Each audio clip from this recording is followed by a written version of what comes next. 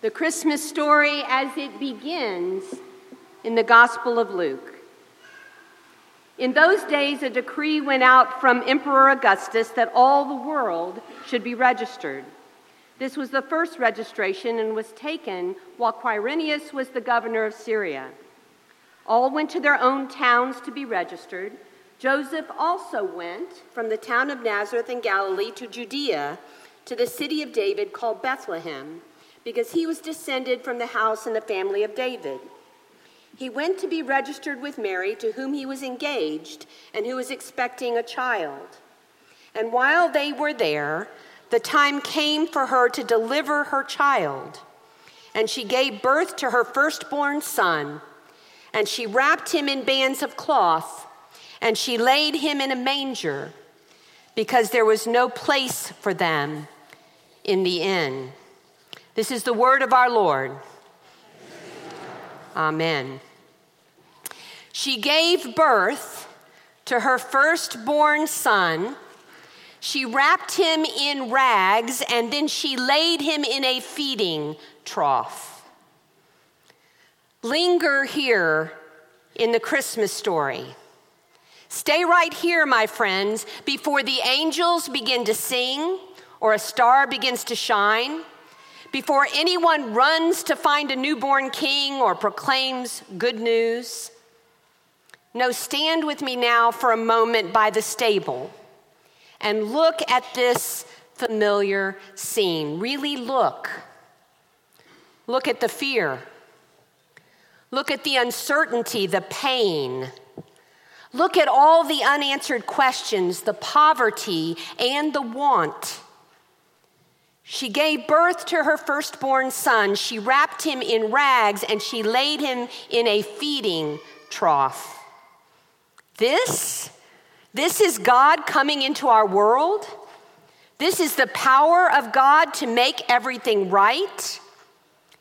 In all honesty, to look at this scene of an impoverished baby wrapped in rags in a feeding trough as a sign of good news and great joy, as a sign of God's transforming power, well, it's a bit of a stretch, don't you think? Power? Power in a dark, painful, lonely place? Power in a defenseless and vulnerable baby? Power that would dwarf every injustice and evil authority? Power that could conquer all brokenness and sin? That kind of power? The power we all long for, pray for, dream about, wrapped in rags and sleeping in a feeding trough? Well, as we linger here in the Christmas story on this holy night, let me remind you of two very important things. And the first is this. Let me remind you that babies do have power, right? We've seen some of that power at work tonight, right? Babies do have power. It may not be the oppositional power of a bully or the oppressive power of a dictatorial leader, but it's power all the same. People will literally bend over backwards to make a baby smile, won't they? Or do anything to keep a baby from crying. People seriously will risk their life for a baby. And every family in this room has had a situation where a baby called the shots, right? About 28 years ago, at this time of year, right at Christmas, that happened to my extended family. My parents gave the entire extended family a very special Christmas present. It was going to be a ski vacation for Christmas. Now, my husband and I, being pastors, were the last ones to get there, right? But as soon as Christmas Eve services were over, Al, my husband, I, our toddler Joshua, and our 5-month-old infant Andrew, we headed for this family reunion in Breckenridge, Colorado. A week-long vacation for a dozen people.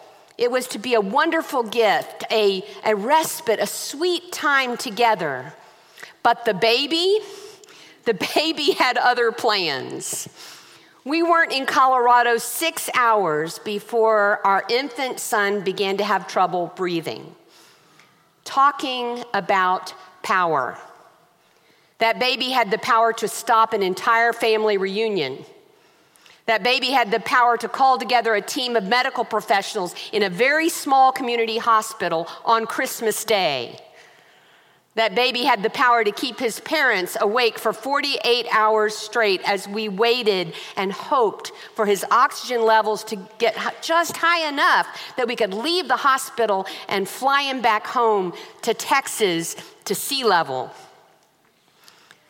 Like all parents everywhere, Al and I did what we could. And like all parents, we acted out of love. And here's the truth. Babies seize us with love. They grab us in love. That is their power. Unlike the other kinds of power in the world, babies possess the power to clutch us through love. And it's a potent power, isn't it? And it's exactly the same kind of power that God brought into this world on that holy night. The kind of power that still transforms our world today. She gave birth to a baby, a vulnerable, defenseless baby. She wrapped him in rags and she laid him in a feeding trough. Friends, before we move on to the rest of the Christmas story, let me remind you of one more thing, one very important thing. This baby sleeping in a marginal manger, this baby we remember and we celebrate this evening, this is no ordinary baby. This is God wrapped in flesh. This is the creator of the universe, laying aside everything but the extraordinary power of love, hoping to seize us, hoping to grab us, hoping to call us to love as well. This is our redemption, shoved into the darkness and pain and sin of the world, wrapped in rags, lying in a feeding trough, just to be close to us, just to make things right for us. 28 years ago in that little hospital, when our infant son was so very ill, we came up with a plan. We bought one plane ticket, that's all we could afford, to get home quickly. I would go get a bit of sleep, and Al would stay by Andrew's side and keep him calm so his oxygen levels would get just high enough that we could take the trip.